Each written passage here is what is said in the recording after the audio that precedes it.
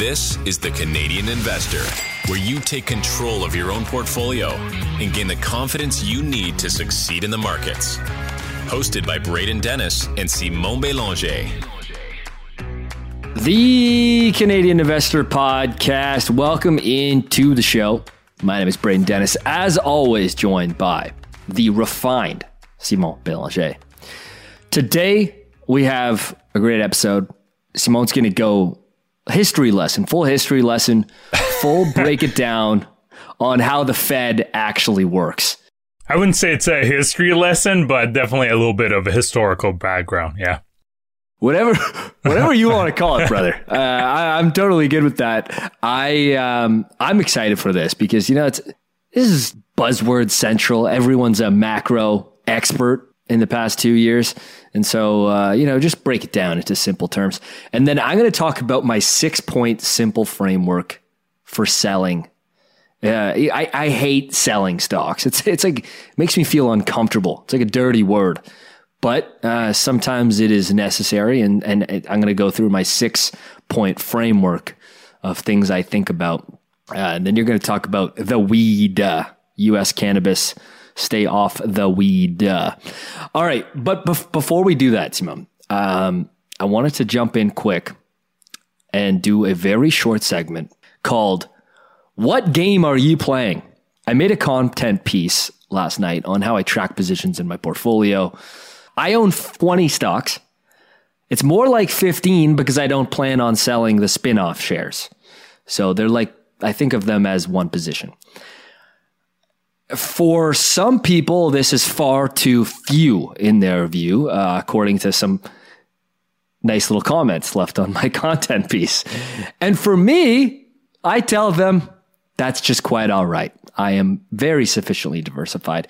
And in fact, I'd be comfortable with owning far less because I am in the business of owning businesses, both publicly and privately owned. I own 3 businesses, and then I own 20, a small sliver of 20 of them that are listed publicly. I'm in the business of owning businesses and not trading them. And a guy wrote me a nice article, and very thoughtful. I love when people push back on my ideas. It's actually quite healthy. Saying I'm taking excess risk on by only owning 20 individual stocks. And the article points to huge volatility as you own less stocks. I mean, it makes more sense, right? If you own 500 stocks, you're going to have a lot less portfolio volatility than 10. But this is a key difference in the way that I think versus how people are taught investing in academia. And that is that volatility, which is the range on how much a stock swings and how volatile the price is going to be, is equal to risk. And I do not believe that is true, at least not in the game that I'm playing. For me, risk is one of my businesses gets materially worse. I'm caught holding the bag as competition eats its lunch. And so I'm going to get into this. This is a good setup for the segment I'm doing here on today's show on why I think selling is, hard, how to think about it, why I try to never sell, but it's impossible, and how selling is to do with risk for me of loss of capital, not volatility. Volatility equals opportunity. Volatility not equal sign risk. And so when you hear ideas on how you should invest from your peers, YouTube videos, this podcast, the internet, whoever, family, friends, ask yourself, what game am I playing? Am I playing the same game as them? And then play the game accordingly. So that's my opener for today. Yeah, and I mean, it also comes back to with what you're comfortable personally in your temperament. I think, volatility can be dangerous for someone who panics. So if you have some people that will see their portfolio being very volatile, they may end up doing some pretty poor decisions because of that. I know you're not like that, but I think it's really important. And the psychological element of investing, I think it's a lot of people that post on either it's FinTwit or a lot of articles, I find they forget about that. Because you'll see a lot of people saying like, oh, a dividend only strategy, it's not optimal and so on. And the numbers may totally support their thesis. But if, and I've said that before, if owning pretty much only dividend paying stocks prevents you from panicking and selling when there's a massive market drawdown because you tell yourself, well, at least I'm getting that dividend, so it's keeping me in the stock. Well, that might be the best strategy for you, because even if you went for the optimal strategy from a pure mathematical basis, it would not be optimal for you because your behavior would go against that. And I think that's fighting your own behavioral bias. Exactly. I think that's one of the biggest blind sides I've seen. Extremely smart people, they look at the numbers, but they forget the psychological aspect and how person A versus person B will behave very differently in the face of volatility. So, I mean, I'm sure I will say it again, but I see this so often, these very smart people, and I always have that same pushback. I say, look, you know, it's all nice and dandy, but if from a temperament perspective, the person ends up making the wrong move because they panic, you know, it's worth nothing. That's right. Yeah. So know what game you're playing, right? Like, yeah. If that's, I totally agree. I mean, you can't disregard behavioral psychology when it comes to investing, because it's going to matter more in returns than probably any other factor in terms of like what makes a good investor. What is it? Peter Lynch, who says, you know, investing is the most important organ is your stomach, not your brain. Yeah. Just like kind of your gut and how you react to these kinds of things. And so for me, I know volatility, not equal sign business fundamental risk. And so I'm cool with volatility. In fact, bring it on. But if I'm like what you're talking about, and that's going to make me have silly decisions by only owning a few names, then that's not the game you want to play. Like, you know the game you're playing, know your how you're going to play the game, and then play it accordingly and stick to it. That's what I think about this. Yeah, and the investing strategy you have, you know, we talk about having conviction in different companies, but I think having conviction in your overall investment strategy is really important as well, because, you know, that will be a big deciding factor in terms of what, you know, the returns and the ups and downs you'll see in your portfolio. And if you're really convicted in your approach, you should be able to weather those much better. And I mean, you know, you're the only one that knows what works best based on your temperament. You know, we can talk about it. You can listen to the smartest people. That's fine. But at the end of the day, you have to know yourself. And I've said that time and time again. I mean, I use a hybrid strategy. People enjoying TCI, but, you know, I've said it here before. I think I must be around like 35-40% now of my portfolio in index funds. And then the rest is between, you know, Bitcoin and individual companies. I'm fine with that, but for a lot of people, that may not be suitable for various reasons. But for me, you know, I believe in that strategy. I have conviction, and that's why it works for me. You have a different strategy than mine, and that's fine. I mean, it works for you. So I don't think there's a lot of the times there's not really a right or wrong. I think it's really based on a personal basis. That's right. You know, you and I have very different portfolios. We have some overlapping names. I can think of a few. Mm-hmm. But we have very different portfolios, and we've both beat the market on a trailing 10 years CAGR. So, you know, here I am, you know, pumping us up here, but it is the truth. All right, let's talk about the Fed. Yeah, let's do it. You got a little segment here. Let's get into it. The U.S. Fed, and I'll definitely try to do something on the Bank of Canada because I've seen a lot of people wondering, even had the question like, oh, what if the Bank of Canada starts like having losses, what the impact is. So I'll definitely do a segment on that because I think, it can get quite complex. I'll try my best to simplify it as much as possible. But I think it's really important. Obviously, the Fed is the Federal Reserve in the U.S. It was established by the Federal Reserve Act in 1913 and signed by President Woodrow Wilson. This was done in response of the financial panic of 1907. And the Fed is primarily a regulator of banks that are part of the Federal Reserve System, and it's the lender of last resort. They have two primary objectives, but also some kind of, some other key functions. So the two primary objectives most people must have heard this before.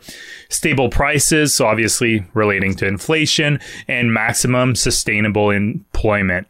And then the 5 key function, you have U.S. monetary policy, stability in the financial system, regulating financial institution, payment system settlement, safety and efficiency, and then consumer protection and community development. So it's definitely, there's these two main mandates, but it's overall a big kind of, there's a lot of responsibilities on the Federal Reserve System. And the way it works, there are 7 members of the Board of Governors, with the chair being, of course, Jerome Powell, and the chairs are nominated by the U.S. President and approved by the Senate. Each governor can serve a maximum of 14 years. Each appointment is staggered every 2 years to limit the political influence. Really, the Fed is supposed to be independent. So that's why, in the past, for example, we've seen Donald Trump trying to, when Powell was in place, to basically say, he should be lowering rates and stuff like that. But really, in our democracies, it's really important for these central banks to be independent, because you can look no further than Turkey, for example, where Erdogan has really been pushing for, his policy onto the central banks. And that's been, definitely a disaster over there. They've seen really high inflation. Now, in terms of what we all know as the U.S. Federal Reserve, it's actually composed of 12 regional Federal Reserve banks that are each responsible for a geographic region in the U.S. So you have San Francisco, Minneapolis, Cleveland, Boston, New York, and I'll put an asterisk on the New York one because I'll come back to that in a little bit, Philadelphia, Richmond, Atlanta, St. Louis, Dallas, and Kansas City. Each regional bank also has a president. And like I said, it's supposed to be independent. The U.S. Federal Reserve System. And the Federal Reserve System is made of the Board of Governors, Federal Reserve Banks, and the Federal Open Market Committee. So that's what the Federal Reserve is. The FOMC, the Federal Open Market Committee, is the Federal Reserve monetary policy-making body. So it's composed of the Board of Governors, so those 7 members that I talked about, the president of the New York Fed. So when I was talking about the New York Fed, you can tell the importance of the New York Fed here by the fact that they're part of the FOMC, and 4 other presidents of these 12 banks that I talked about that serve on a rotating basis. So the only permanent president is the New York Fed president. And this is the body that sets the U.S. interest rate. So you'll probably see when on CNBC or any financial site, whether it's BNN, Bloomberg, whatever it is, they'll often talk about, in the news, they'll say, oh, the FOMC minutes are coming out, or if they just come out following a rate decision. Well, the FOMC is, that body that I just talked about. It just have a small number of Fed officials that are part of that committee, and really they make some important decisions. At the end of the day, though, obviously the chair, Jerome Powell, is the ultimate decision maker. You'll see sometimes in minutes, there'll be dissidents. So there'll be, you'll see some that are more hawkish, more dovish. So hawkish would be more aggressive on the interest rate hikes or higher interest rate. More dovish would be like maybe easing, potentially lowering rates. So that's that's how, that will work in terms of raising rates. And so those presidents of each region and this board, yeah, would they report directly to the chair then? They would report directly to Jerome. How does that hierarchy work? Yeah, that I'm not sure. Or are they like... Yeah, that's a good... Well, I think, so Jerome Powell, he's the chair of the board over there. I'm not sure in terms how it works for like the president's reporting to him. That's a good question. Maybe I'll look a bit more into that. But definitely one thing that's interesting for the different, regions that I talked about, so the 12 regional Federal Reserve banks, is that they will often focus also on different kinds of data. So you'll see sometimes like the St. Louis Fed will be focusing on certain types of data. The Dallas Fed will be focusing on other types of data. So one thing that's really interesting with the US is they come out with a lot of economic data, way more than we have in Canada. The power relationship, I believe, I would assume that there's constant discussion between the various presidents and the and Jerome Powell, for example, and the board, and the fact that they also serve on a rotating basis.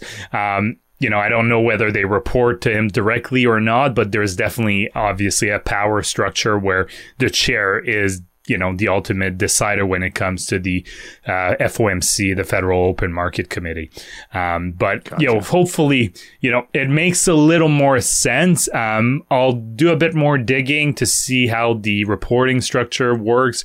If there is one, maybe they're all independent bodies and they kind of, work under the same framework, but they make their own decisions. But just wanted to demystify some of the terms there. No, this is super helpful. And like, I don't really know who all the key players are here. So I'm learning a lot about this on the fly here. And, you don't have to go super into detail here off the dome here, but this is the US. In Canada here, the equivalent is the Bank of Canada. What are there any kind of major differences that stick out? I assume, I know there's a lot less people involved. Like this is a huge number of people in different reporting structures and kind of a complex hierarchy. Are there any other kind of key differences other than, size and scale and importance on a global scale here from the Bank of Canada and how they operate compared to the Fed Reserve in the US? Yeah, I think just the history of it. I'm not super familiar with the history of the Bank of Canada, but I know in the US it was, it was before being, the Federal Reserve Act in 1913. It was actually, the Federal Reserve, if you want, or the banks were actually, it was all privately run. So the reason where it became the Federal Reserve was to have that kind of government body that would be the lender of last resort. I don't believe Canada was like that. I think, I don't know when the Bank of Canada was put in place. May have been when Canada became independent, which I'm kind of forgetting right now. Is it like 1929 or something like that? 152 years no, ago, that's right? that's Confederation. We became Confederation. Independent. Yeah, we became independent later. Yeah, there you go. So I don't feel too bad for not knowing it now. This is the Canadian Investor Podcast, folks. I think it was in the I think it was in 1920s. I think it followed the First World War, if my history is good, but maybe I can search that. Do you have any good book recommendations if I was to get into here and nerd out on macro? Yeah, one that I'm actually currently reading, kind of a quarter of the way through, but it's fantastic. It's the history of money, but all the way to today. Talks about, the reasons why we have money, from little tribes up to today. Talks a little bit about Bitcoin as well. So it's Broken Money by Lynn Halden. Excellent book. Tons of annotations. So if you want to verify what she's saying, so all these quotes, these references, fantastic book so far, like a quarter of the way in, but it's a very good macro book. And obviously I think it tells a bit where she stands with the title, but it's not like, for those not interested in Bitcoin, it's not just a Bitcoin book. It talks about Bitcoin a little bit, but it's really kind of a overall history of money, but it's a brick. It's definitely a pretty Yeah, it's a big book. Yeah, it's thick. Yeah. Thick with 3 C's. Love it. Okay, well, thank you for that. So that is How Does the Fed Work? That's the title of your book. How Does the Fed Work by Simon Bélanger. Framework for selling. All right, so I hinted at this. This is my 6-point framework. I'm going to give kind of an intro into how I get there and why first. So first of all, none of this is investment advice. I started the show today with know what game you're playing and play accordingly. This is my framework. I encourage you to develop your own framework. The same way you cannot borrow conviction on a stock from anyone else, you can certainly use their idea generation, facts, information they present to build your own conviction. And in this case, build your own ideas on what to do and what you're thinking about doing with buying and selling and portfolio management, and play your own game. Now, I've talked extensively about how my selling framework has been made easier by documenting the process of my investment thesis during the purchasing of the stock. I went into a lot of detail about this 2 Monday releases ago. On selling became a lot easier when you go into the approach of buying correctly. Writing down a few KPIs and competitive advantages to track, buy right, sit tight, and monitor. The goal is to do nothing. The goal is to do nothing in terms of transactions. That doesn't mean do no research, go to Bali and throw out your phone and computer for 10 years. It means the goal is to do nothing in terms of transactions. I spoke with Chris Meyer on the pod there, Simon, when you took 2 weeks off on the pod. I don't know if you listened to the episode, but yeah, I did. He's great. He's so great. And he opened the show by saying, my ideal portfolio turnover is 0. That means not turning over, not exiting any names is the ideal portfolio turnover. Of course, in a vacuum, this is nearly impossible, but this is the goal. The goal is to do nothing. Because of my stage in wealth accumulation and not decumulation or drawing down, I don't sell winners. I don't trim winners. So since at all costs, I'm trying not to sell, my framework leads to selling when there is something fundamentally wrong with the business. Something has broken. Something has not played out the way that I've hoped. And, I sound like a broken record. You get a quarter every time I talk about the time I sold Spotify here on the podcast. This is compounding. That is the audio company, not Shopify, the e-commerce company. Many of you have heard this so many times, but it's a good example. The thesis was gross margins and unit economics will expand as they scale, get more pricing power with the labels, and mix in other forms of audio in revenue mix other than just music, layer on ticketing, like all this like optionality. Guess what? It didn't happen. Gross margins hung flat at 25% for 8 straight quarters after purchasing the stock. And management made excuses every single conference call. So nothing critically wrong with the business, but I've said, okay, this is not, regardless of the stock price, this is not what my investment thesis is not played out. No hard feelings, no emotions, just investing based on facts. So here it is. This is the 6 points, Simon. Number 1, the market dynamics have dramatically changed.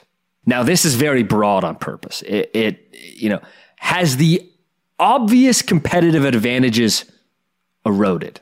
We can think of, kind of examples. I'm just looking here, like super wide moat business that I have here. Let's call it Visa or MasterCard, the payment rails. If the Fed now payment rails is seriously displaces them, or a decentralized currency like Bitcoin really displaces the transactions, or something I don't foresee, is something very obvious about their competitive advantage eroding. Today, I say probably not to know. And so that's me monitoring it. But has the business dramatically changed? And is there a metric I can point to that spells that out. Like total transaction volume, cards issued, payments facilitated. That they break all those out. Cross-border volume, all that stuff. They break all of that stuff out. And so that's number one. Any comment there? No comment so far. So I'll probably chime in at the end a little bit. Okay. All right.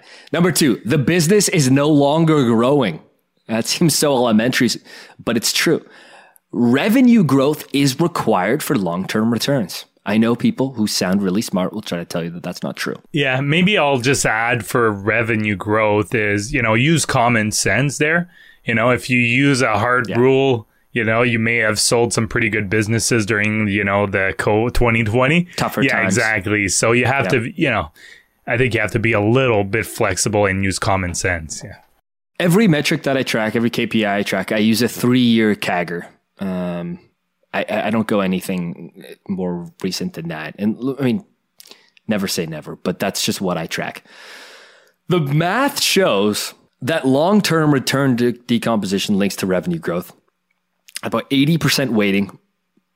So more than any other factor by a lot. Look this up, research it. I'm happy to go through it one day. I've talked a lot about return decomposition over a long period.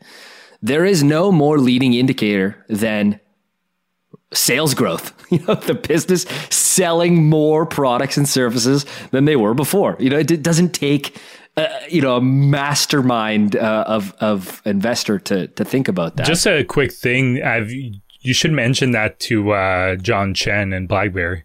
Sorry, it was too easy. I'll give him a shout. I'll BBM him that. Okay. I'll send him on BlackBerry Messenger. No, probably not. Yeah. I want to say no. Yeah. I'll send him a BBM. Yeah, you gotta have sales growth. You gotta have revenue growth. And so if the business is no longer growing, I'm not looking to suck on the cigar butt for one last puff. Turn 50 cents on book value into 80 cents on book value and hit for the exit style. That's not the game I'm playing. All right, number 3, the management team has demonstrated poor capital allocation. I have sold 2 stocks in the past 5 years-ish that fit this criteria. The first one is Unity. Unity is the gaming engine business. The CEO is finally out the door. Time to get interested in the stock again. John Cirello, I just gotta say his name. He was the previous EA CEO. So he's been a gaming executive for a long time, video game executive for a long time. Some days you just want to wake up and light money on fire. And he wanted to do that every day. It's like, here's my morning coffee. And here is a $4 billion acquisition. Poor capital allocation. A little too sign of the timesy. Yeah, I think for me, Teladoc was definitely in that category. Poor decision to buy Livongo and then not, achieving the synergies or, the growth based on that acquisition. Kind of a double whammy, I would say. Yeah. Yes. Poor capital allocation decisions incinerate returns. And Algonquin Power. I've been very critical on this podcast. Again, another management team out the door that I was critical of before out the door. Just no understanding of how to build a utilities balance sheet. Just no understanding of how to build a utilities balance sheet. Mind-blowing. And that's okay when rates are 0, but they're not anymore. Good news with Algonquin, it's almost yielding 8% again. Which, I'm not. I know some people own it. That essentially it was yielding. They cut the dividend, then obviously the price drop, and it was yielding over 10%. I think before they cut it, then the yield drop around 4 or 5% maybe, and now it's back up because the price has obviously post cut. Yeah, so now it's back up because the price of the company has been not going in the right direction. Obviously, most. We talked about recently, higher interest rates are not helping, but that's a company that wasn't doing well even with lower rates. So that's right. Yeah. people realize that the mask they were wearing, whenever everything's gone out with the bathwater here when it comes to highly levered utilities. We talked about that a couple episodes ago. There's just no spark right now for this company right now in terms of a catalyst for a turnaround. It's I don't think it's left or dead or anything. They still have tons of good assets, but the management team wakes up, they find their morning coffee, they grab $5, they light it on fire. That's not going to work very. That's not going to work for a long, long there, time. and you're right. Yeah, exactly. That's just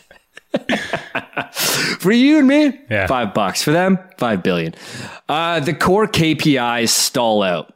Now, I don't own this business, but I think it's a perfect one that comes to mind on how I would think about it. Airbnb, they report 4 KPIs on the top of every 10Q. And one of them is gross booking value. Gross booking value is just all of the volume on the platform. So if I go stay at a place for 3 nights, that's $200 a night. That would be $600 in gross booking value. So that's not revenue booked by the company. It's just the amount of volume moving on the platform. And if I see that is flat, but revenue and profits are explosive. I'm not saying this has happened. This is an example.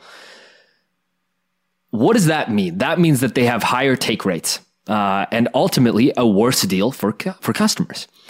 Now, the market may not be realizing that there's a problem with the business because revenue and profits are going up and up and to the right. But structurally, their value proposition, the business fundamental value proposition, would be stalling out. And I want to move on before the market is realizing that there's a structural problem. And sometimes this is possible. The market's really, really smart. But sometimes this is possible if you follow the actual business drivers and not just things you find on an income statement. And so this is why I say the value of a Stratosphere Pro subscription is worth the $79 a month right there, because this can probably save you thousands of dollars on a stock in some of these situations. So I track core KPIs for every single business. And if any of them stall out, even revenue's going up, it could lead to number 2 where the business is no longer growing. And I don't want to be in that situation. All right, number 5, very rare, very, very rare. This is the second most rare sell situation. The last one's even more rare, but this is pretty rare. Better returns from here somewhere else. And now you might think, how's that so rare? Because it's hard. It's really, really hard to be in and out of names because B is better than C, and A is better than B, and D is better than F, and F's better than X. This is really hard in practice with portfolio allocation. It sounds smart. It sounds easy. This just leads to more transactions, and I'm trying to do no transactions. My ideal portfolio turnover is 0. So this is very rare. I think this one... I did do it. This one is probably important for people who get to that price kind of anchor where they... Yeah, yes. I think this is one that really people should have a good hard look. If they bought a stock at, $20, now it's $10, and they say, well, I'll just wait till it backs up to $20. Obviously it depends on the business, depends on the company, but oftentimes if you look at that, you probably will see better returns elsewhere. Because when you hear people saying that, and that's the main reason why they're holding on to the company, in my view, it's not a great reason. Yeah, it's a terrible reason. If it can just get back to $10, I return my money and then I'll sell it.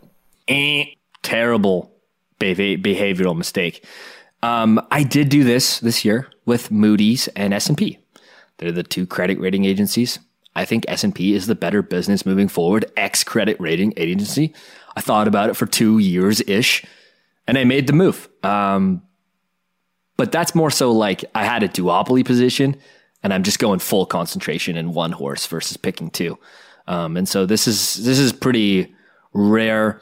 I would say in your situation that you're talking about, if there's a loser, I'm not waiting for some arbitrary price anchor. That's craziness. That's silliness. All right, number 6. Very, very rare because I don't trim winners. The valuation has gone full meme. And there's no other descriptive word other than full meme, you know what I'm talking about. You know the meme valuations that we saw. That's the only case I'll sell on valuation is if it's gone full meme. Like if it's run up, I've benefited from the world of multiple expansion. Only if it expands to full meme am I going to sell because it's gotten too rich. I know that is going to hurt some value investor brains. I get it. I understand. I only sell if the valuation has gone full meme because look at all the great winners of the last 15 years. They have looked stupidly priced at several times during that time. And the valuation caught up because the forward multiples are not that crazy. Amazon looked nuts. Yeah, but there's also there's Amazon nuts, but there's also 2021 at the height, nuts. Yeah, that's full meme, yeah, exactly. Baby. I'm guilty of it. I trimmed Teledoc when it was at the peak. I mean, in hindsight, clearly I should have just liquidated when it was at the peak, but that's a mistake I won't make again. Even if I do like the business, when things just get crazy, I mean, I think you just have to take the profits and sell it, and maybe you decide to buy back later. Obviously, it's not something I do very often, but you see stuff selling at, 30, 35 times, 50 times sales. I mean, I don't know. It would take a very long time if things were going perfectly for them to grow into that valuation. That's right. And so, what's to say? You never go broke taking a profit, but the flip side to that coin is if the business is executing, don't be, trimming the flowers and watering the weeds. Mm-hmm. That's a sure way to limit long-term compounding. What is the quote from Charlie Munger? The first rule of compounding is to never interrupt it unnecessarily. And that's why, for me, only full meme. Yeah, we're talking extremes at the here. exit. Yeah, no, I agree with that. So no, not much to add. I think that was a pretty good list. Obviously I added a few things while you were talking, and I also had a look at the New York Fed before I go on to the cannabis. Okay. So how it works. So the president of the various Feds, circling back to that segment, they would be named by their board of director, and then would be approved by the Board of Governor as well from the Federal Reserve.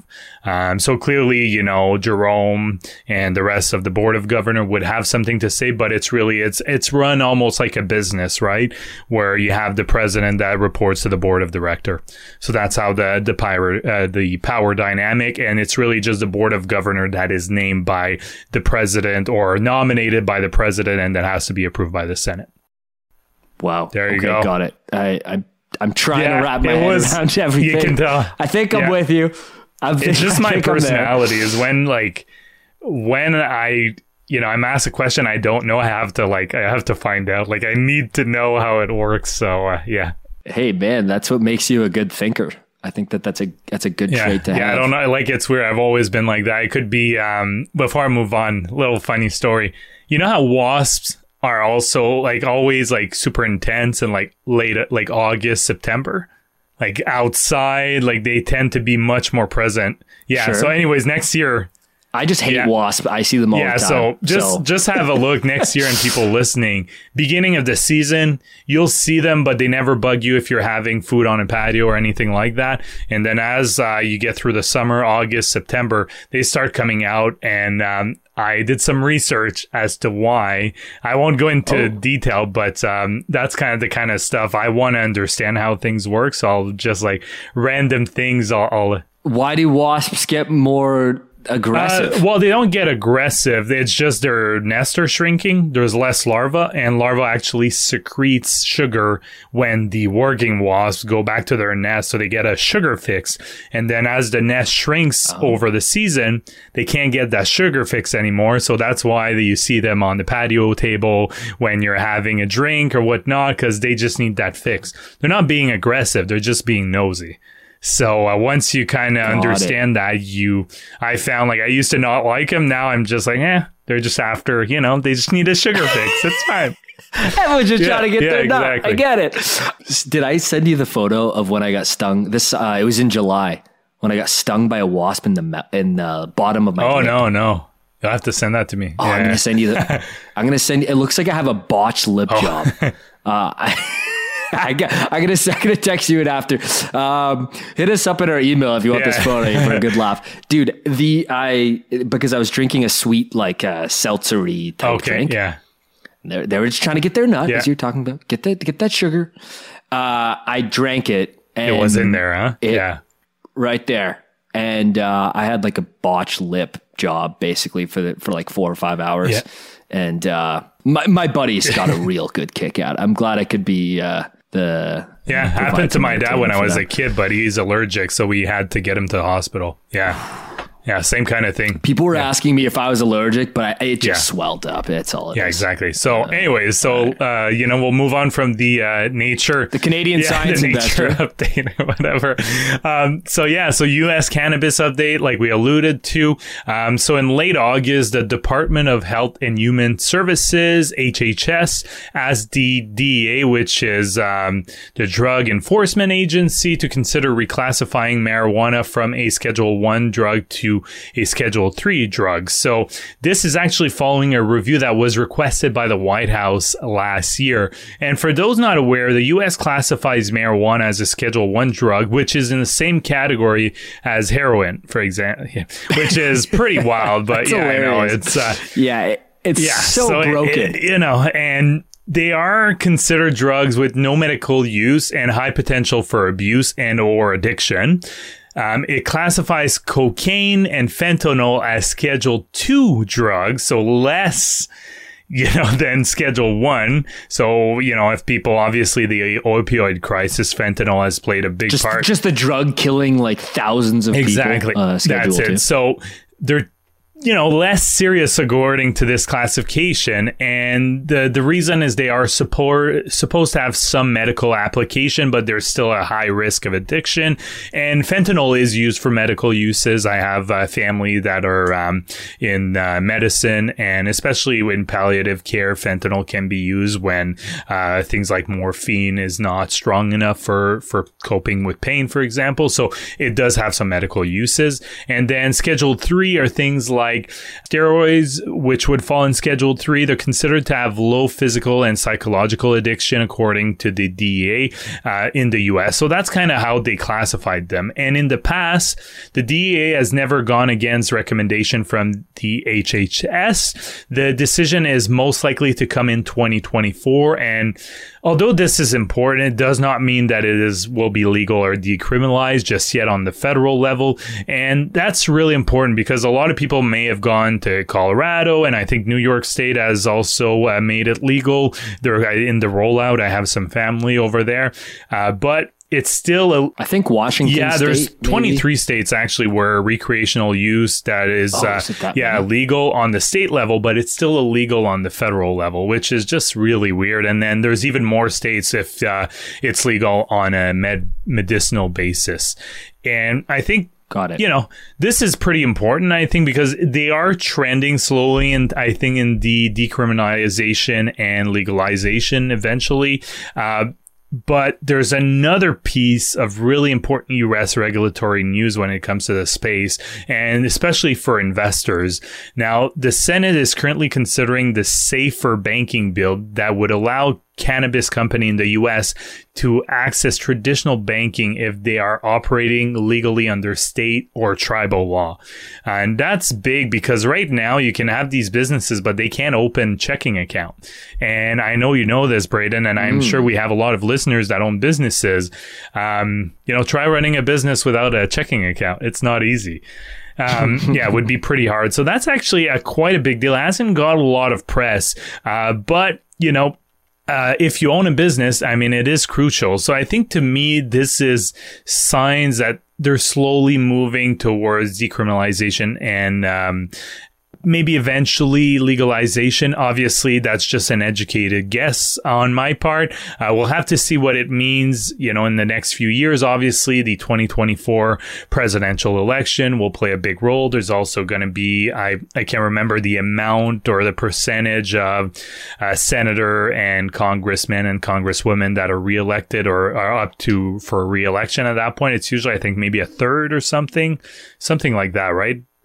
There's usually with the presidential election, there's always, a portion of them that come up for re-election. So it'll be interesting to keep, an eye on that. But from an investing standpoint, I know we have some people that invested in cannabis companies that are in Canada. It's hard to say what, whether it's going to be a tailwind or not. Obviously, the US would be a huge market if it's eventually legalized on the federal level. But I think one thing we have to learn is from the Canadian experience is you have to really be careful. Even if legalization is announced on the federal level, let's say a couple of years, 5 years, 10 years down the line, one thing that's really hard to establish, and we talked about it on the podcast, is the total addressable market. Because it is, in the US, it's kind of, definitely, fragmented in terms of legality. When you look on a state basis, it's really hard to get data on the consumption overall from the US population. Same thing happened in Canada. So it'll be really, it's hard to understand what the total market would be. And what we've seen in Canada as well is, I think if you're investing in that space, let's say it has been legalized, you have to be really careful. I think my perspective would be, if I wanted to invest in that space when there's US legalization on a federal level, would be to take a step back and invest in the companies that are doing it on a very conservative and prudent basis.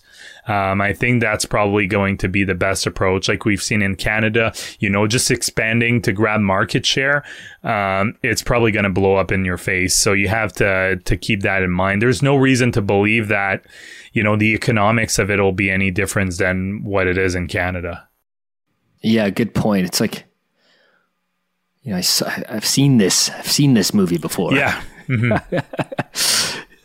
So not to say it's going to rhyme the exact same way, but I guess we'll have to see. It blows my mind, that first part you made on just kind of how archaic the classification system is, and how the DEA and the laws comply to that based on I guess what you're saying is the Department of Health and Human Services. Yeah.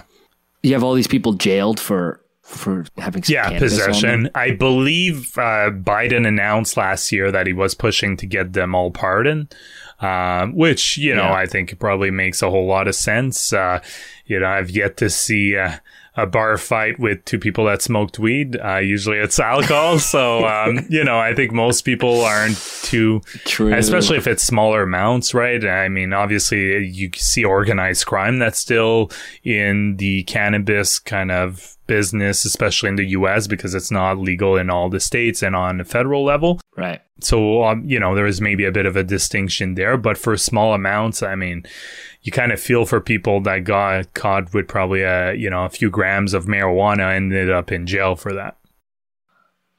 And then like 6 months later, the state made it legal.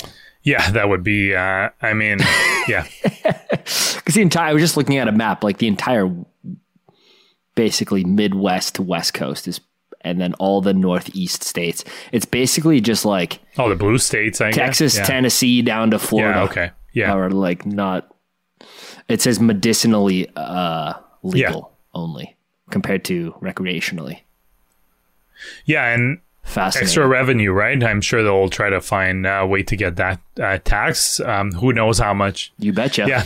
Who knows if it'll move the needle or not, but definitely I think the Safer Banking Act that's being looked at by the Senate, I think that's pretty big, because just allowing companies to bank and potentially have, different stores in various states, even if it's not legal on the federal level. I'm not quite sure how difficult that would still be, but I think just, that banking act, if it goes through, I think will make a big difference, because if you really want to shut down an industry, shut down its ability to bank.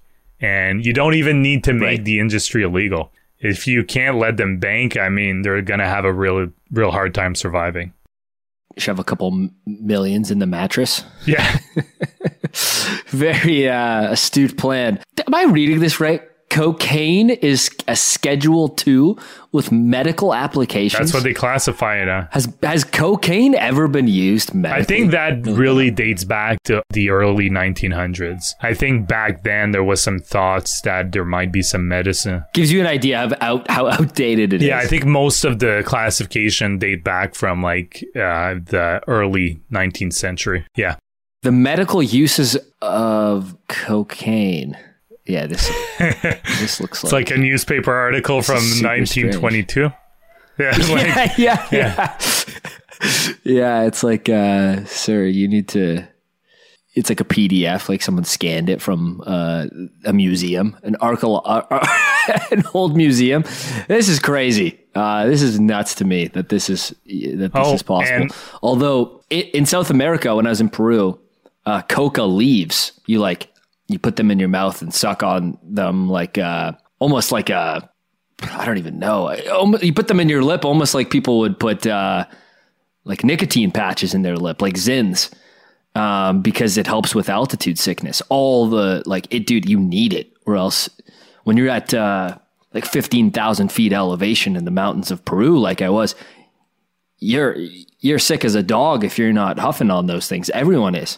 Yeah, and so maybe that's what it is. That's its Schedule 2. And the last thing I'll say, remember Canada became independent, so I was way off. It's 1982. So officially, obviously in practice, we were independent. I'm pretty sure there was something in the 1920s as well, following the first World War. The Canada Act. Yeah. So anyways, so for those saying we don't know history of Canada, I knew it was in 1867. I knew that was Confederation, but I couldn't. My God, my history classes are, 20 years ago, pretty much. So that was the breakup of the British Parliament being able to amend Canada's constitution. But officially, that's what, we're. Because we don't celebrate independence of Canada. We celebrate Confederation. Yeah. Right. That's right. Yeah. Like Canada Day is so record rectified. So don't tweet at us saying we didn't know when Canada became independent. We'll know who didn't finish the episode. Yeah, exactly. That's it. Mm-hmm. Thanks for listening to the Canadian Investor Podcast, where we know nothing about Canadian history. We really appreciate you tuning in. It's been quite the ride, Simon. I was looking at it, and I have been podcasting now for almost 10 years. That's some impressive, OG podcasting. You got out of the crib and there. Boom, started podcasting. That's almost the exact amount you're older than me. Is how long I've been podcasting. It's 4 years now, pretty much, that we've been doing this. So, Yep, October. I can't remember the first day because we had to switch, platforms. It's right. It sounds about right. Yeah, because we met in Toronto in September. So I think within a couple of weeks we were set up. Yeah. Every October, I've basically launched something in the past 4 years. I don't know what it is. I guess it's just kind of like gearing up. And then summer and September, October grind mode. You're like, okay, not playing golf something anymore. I can work on launching something. Well, it's that, but you also don't want to launch something in December. No one really. It's hard. No one will care. No one will. You can't get the attention of people. You don't want to launch something in October, and then you're on the golf course in July and August. How are you going to launch something on the golf course? No, but you don't want to launch in December. That's terrible. That's a really bad way to go. Spring or fall. Boom. There you go. That's right. The shoulders, the shoulder seasons. Thanks for listening, tuning in. We are here Mondays and Thursdays. We got some really good episodes kind of planned up content schedule wise. So make sure you're tuning in. We'll hear you through the holidays as per usual. And if you have not checked out I got 2 offers for you here. If you haven't checked out jointci.com, you should, because we go through our monthly portfolio updates and you see our beautiful faces on the video and all the graphs we share. And number 2, if you have not subscribed to Stratosphere, we just made the pro plan cheaper. It was $200 a month for all the KPIs because, it's a kind of institutional tool, but was pricing out a lot of people and I felt bad. And we make money on the B2B stuff anyway. So I dropped it down to $79. We're not making all the bread from the one-off subscriptions. The bread comes from the big institutional B2B deals. So we backed off the top price there to $79, and then you take 15% off for being a podcast listener using code TCI. That is 15% off with code TCI on stratosphere.io. See you in a few days. Take care. Bye-bye. The Canadian Investor Podcast should not be taken as investment or financial advice. Braden and Simone may own securities or assets mentioned on this podcast. Always make sure to do your own research and due diligence before making investment or financial decisions.